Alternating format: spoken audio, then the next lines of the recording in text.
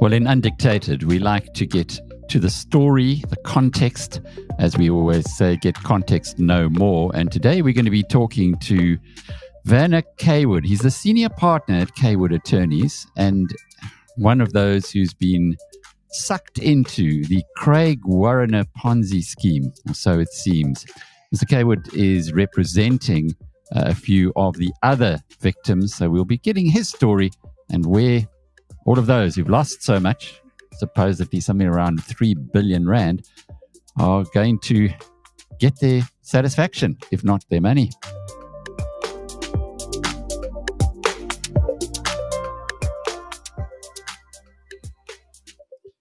Thanks for joining us, Mr. Cawood. It must have been a hectic few days for you, given what has happened.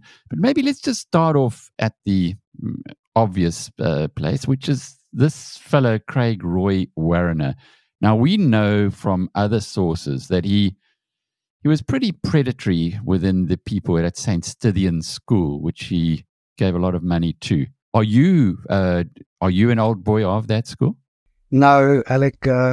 I'm born and bred in Potchefstroom, so I studied then at the university in Potchefstroom. So I've got no affiliation with that school. So it wasn't a case of going to the One and All restaurant, which apparently he funded and did quite a lot of his business at. So how did you get to be involved with Warriner? Yeah, so it's been, I would say, from about 2018. My financial advisors, they were involved with him since about 2009, I think. So they were introduced by one of the largest brokers in South Africa to this product. Global and Local is the broker that introduced them. And they started with this fund in 2009. And none of their clients have ever had an issue to receive any payouts, and I mean, the fund didn't make substantial returns. It was market related. The product made sense to me.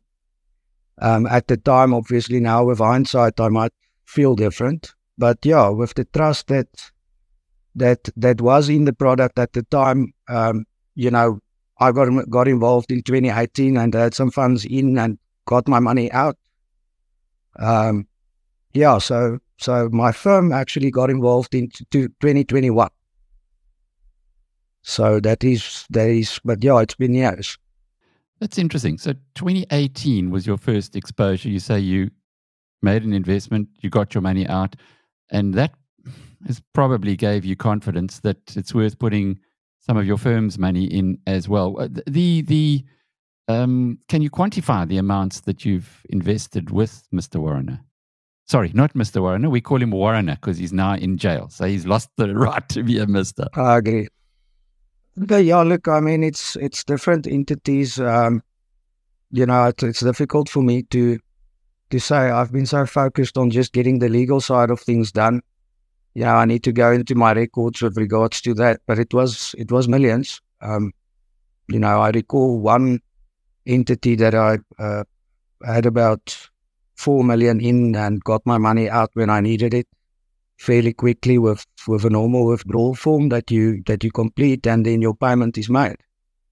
So it all looked pretty legitimate. I guess with hindsight, as you say, I was having a look through your affidavit for the sequestration of the trust, and we'll talk about that in a moment. It's pretty clear that it was a Ponzi scheme with hindsight for people like me who deal with these criminals often. In the period, he made profits every month, accepting, 8% of them. So here and there, he lost tiny amounts. I think his biggest loss of a month was under 1%. But then every other month, he would make between 1% and 2%. And hence, it gave the investors perhaps confidence that the business model that he was selling them was legitimate. How did you pick up on when you heard about his business model? Maybe you can just give us your understanding of how it worked and why it gave you that confidence. Warriner was trading under, or he was using the license of Axiom Capital, which is a FSP license that he has a full representative capacity on. So he then indicated he's using, or under that license, he's the fund manager. Okay, and then the bank account of BHI was at all times being managed by a company called AfriFocus.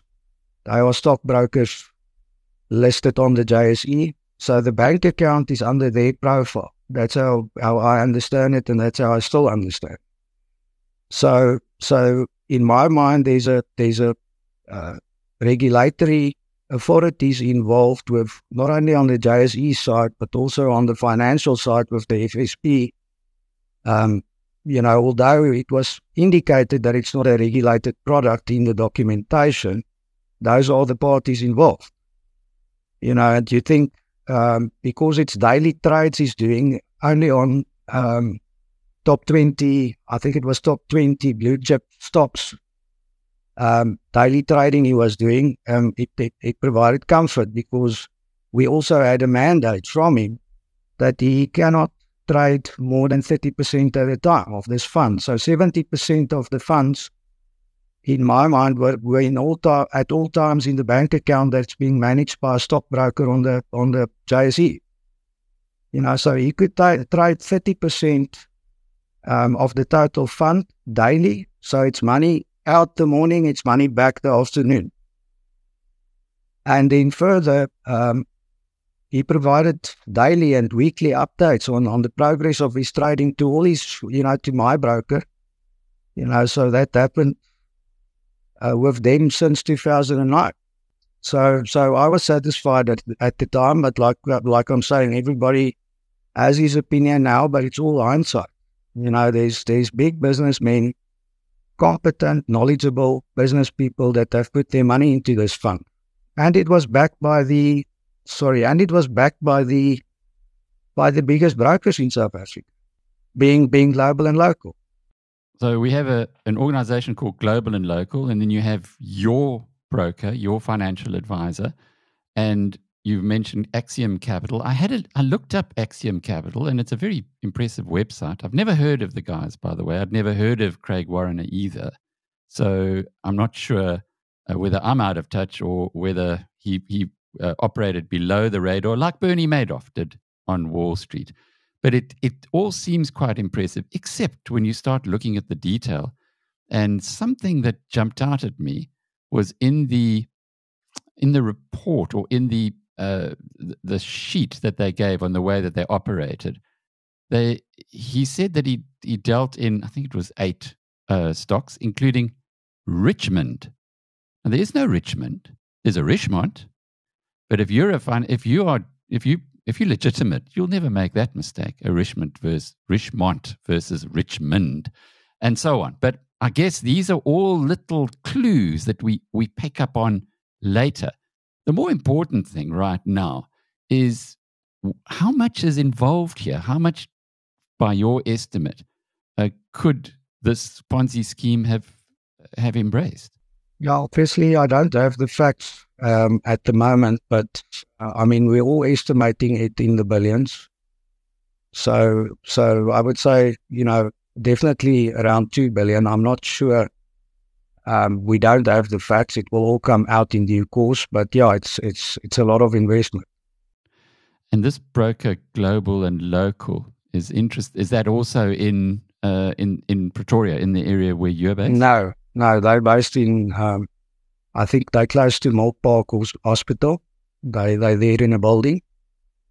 Okay, because again, a lot of the clients that we've been approached by were St Stithians. So it was almost like he had that sweet spot at St Stithians, but then clearly after 2009 branched out. You went along to the municipal court to hear what, I suppose, what Warriner's story was. Can you just enlighten us what happened there? Yeah, so on the day, the prosecutor that's tasked with the case was on leave. So there was a substitute prosecutor dealing with the matter. He could give little information before the matter got heard. There wasn't a lot of time to speak to him, but when Warriner was brought out of the holding area, the case was obviously called, and the magistrate indicated that the purpose of this court hearing today is basically to allow him or to let him reconsider if he wants to appoint an attorney. So he indicated he does not want an attorney. He again confirmed that he does not want bail. And then the magistrate wanted to postpone the case, so she indicated she's postponing the case to the 29th of November for further investigation. And at that point in time, he then started or indicated he's already confirmed he wants to plead guilty to everything. Doesn't matter to him what the charges are. He does not want bail. He does not want an attorney, so he doesn't understand why the process now needs to be postponed for investigations. He can plead guilty today, and sentencing can be extended to a further period then. And the magistrate then confirmed that the state, the case is in its infant phase. The state doesn't have all the information. The state needs to compile proper charges. There's multiple charges. It's a complex matter. He cannot plead guilty at this point until the state has finalized their investigation. Basically then he accepted that explanation, and he had some story about his leg being hurt, and he's getting death threats from other inmates. He's in a joint cell and he wants to be transferred to a single cell. He is being held at Sun City in Johannesburg. That was also confirmed in the court. So, and then the matter was postponed. So afterwards, I had some informal discussions with the interim prosecutor, and that's where, I got the further details that he's handed himself over, that it is to do with the BHI Trust, that he indicated as we've all heard in the past week, but I heard it firsthand, that he handed himself over. He made losses in 2008 with the fund. He didn't tell anybody. He continued trading with the hope he's going to trade himself out, or the fund out of its situation. And in the process, he just lost further money to a point where the trust cannot recover from. So that in my mind, obviously because he handed himself over, there was no investigation prior to him handing himself over, and the state had just as little information as we currently have today. You have applied for the sequestration of the trust. What's the thinking there? Yeah, so basically, the sequestration of the trust will lead to the mechanisms of the Insolvency Act kicking in. The master will appoint a liquidator as a trustee to then take control and charge of all the assets of the trust. So that's the first step. So it's safeguarding the assets. With this interim order that I sought, that will secure the safeguarding of the assets, whatever there is in the trust.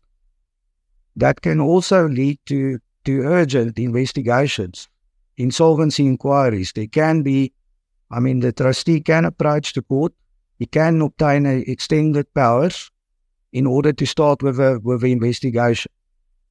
So that can happen fairly quickly. It can all happen with urgent court orders.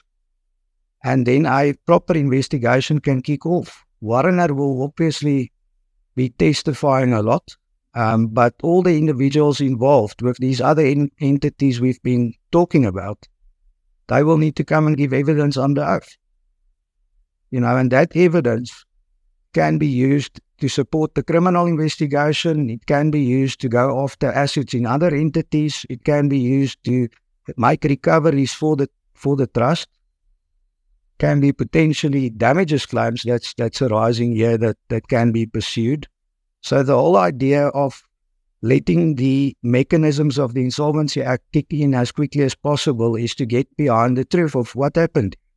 I presume that would also secure the information, because there must be a lot of data there. He must have computers or something that would then enable people like yourself, who are victims of this, to understand better and to look for recourse, which I presume would be those organizations of which he claimed to be an agent, particularly this Axiom Capital. No, 100%. I mean, the trustee it's called Section 69 applications. That's search and seizure orders that's obtained. And those orders get executed by, IT teams, the police, in conjunction with the police and the trustee involved. So, yeah, the evidence can certainly be collected. Now, David Shapiro made a very interesting comment, which I'd love you as an attorney and as a person involved here to give us some feedback on. He said that as this guy had been trading recklessly since 2008 by his own admission, any money that he paid out subsequent to that could be disgorged in the same way as it happened with Bernie Madoff. Is that the law in South Africa? In other words, from your own perspective, the fact that in 2018 you put money in, you took money out, or you got your money out, might that be at risk? Yeah, look, the Insolvency Act goes back 6 months automatically prior to the sequestration, where it's called undue preference. So that undue preference that somebody received with a payout can be recovered 6 months prior to the sequestration without a court order. So if the liquidator or the trustee in this case wants to go further than the 6 months period, that would be on court application, motivating the situation to a judge. And if a judge is satisfied to go further back than the 6 month period, normally the first step is to go back 2 years, then if the court agrees to such an order. So then 2 years is the next norm, and if there's further evidence, a court can always grant orders to go back further than that. Hectic stuff. There were 2 trustees of BHI Trust. The other one is a chap called Christian Ashcroft. Do you know much about him? Yeah, so look, what I've managed to find out and confirm as the facts is he's the one that laid the charge against Warriner. So he apparently had approximately 1.5 million of his own funds in the BHI Trust.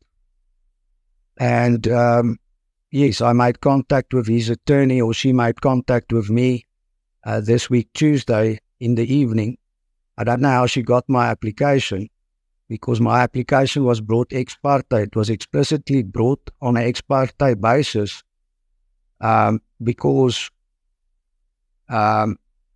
notice can potentially impede with the investigation. So I didn't know how she got my application, but in any event, I made contact with her, and she essentially confirmed that her client, being Ashcroft, is not against the sequestration or the provisional sequestration of the trust. So that is what the facts that we have. We don't know anything further than that. But yeah, so it seems he's the complainant from the beginning. When you saw Warriner at the magistrate's court, had you seen him? Just tell us what he looks like, because I've got conflicting views. The one group of people say he was a swimmer at school and a real bully. Another group says his name is Fatty and he drinks prodigious amounts of alcohol when he's not driving his Ferrari or flying in his private jet. What was your impression of this fellow when you saw him? Yeah, he's a big man. He's very overweight. He's bald. He was in court in a t-shirt and like a sweatshirt. It doesn't look like anybody. I don't know, because he's obviously not convicted. He's not in the in the orange suit. So he's in his normal civil clothes, but I mean my impression was a friendly giant. No, he doesn't have a very aggressive demeanor about him, but that was my impression. Have you met him before? No. And maybe you can explain why you invested with him in the first place. Yeah, basically, as I explained, through the years that my financial advisors has been working or having their clients invested in the fund, and the introduction from their side coming from the biggest broker in South Africa, selling this as a very good product, it started to become like a savings account for a lot of people, because your money is accessible fairly quickly and you get some returns, not massive returns. So yeah, it's basically on reputation that I made the decision, not on anything else. And Mr. Cawood, as you have explained to us in the conversation with David Shapiro and I, we thought that, or rather it was intimated that you would have told your clients also to put money in there. That's not the case at all. It was your firm's money that was invested there as a reserve, I guess, as a savings account, as you've now explained. Nothing to do, you did not put any of your clients' money in. That's correct. No, there's no clients of mine that are involved with this. I've subsequently, there's been mandates coming from investors across South Africa, because because I got the information first. There was nobody else in court on the 18th. It was only me. I specifically, it's not a big court, there's only, I think, 4 or 5 rows. It's a small commercial crimes court, and you could see that nobody in that court had any knowledge of who this person is that was appearing. So, that's led to a lot of people coming to me, and I've updated everyone on where I'm standing with my process. A lot of people? Yeah. Can you quantify how many when you say a lot of people? Yeah, it's over 100. It's really a story, this one. So thank you, Mr. Cawood, for sharing that with us. Just to close off with, what's the next step from your perspective? Because you now got 100 people that you're representing. Where do you go to from here? Yeah, look, my purpose now is to firstly allow the master will make the appointment, and we believe it will be made imminently within the next, either today or earlier next week. And then from my side, I'm just securing and registering everybody as a creditor with the trustee.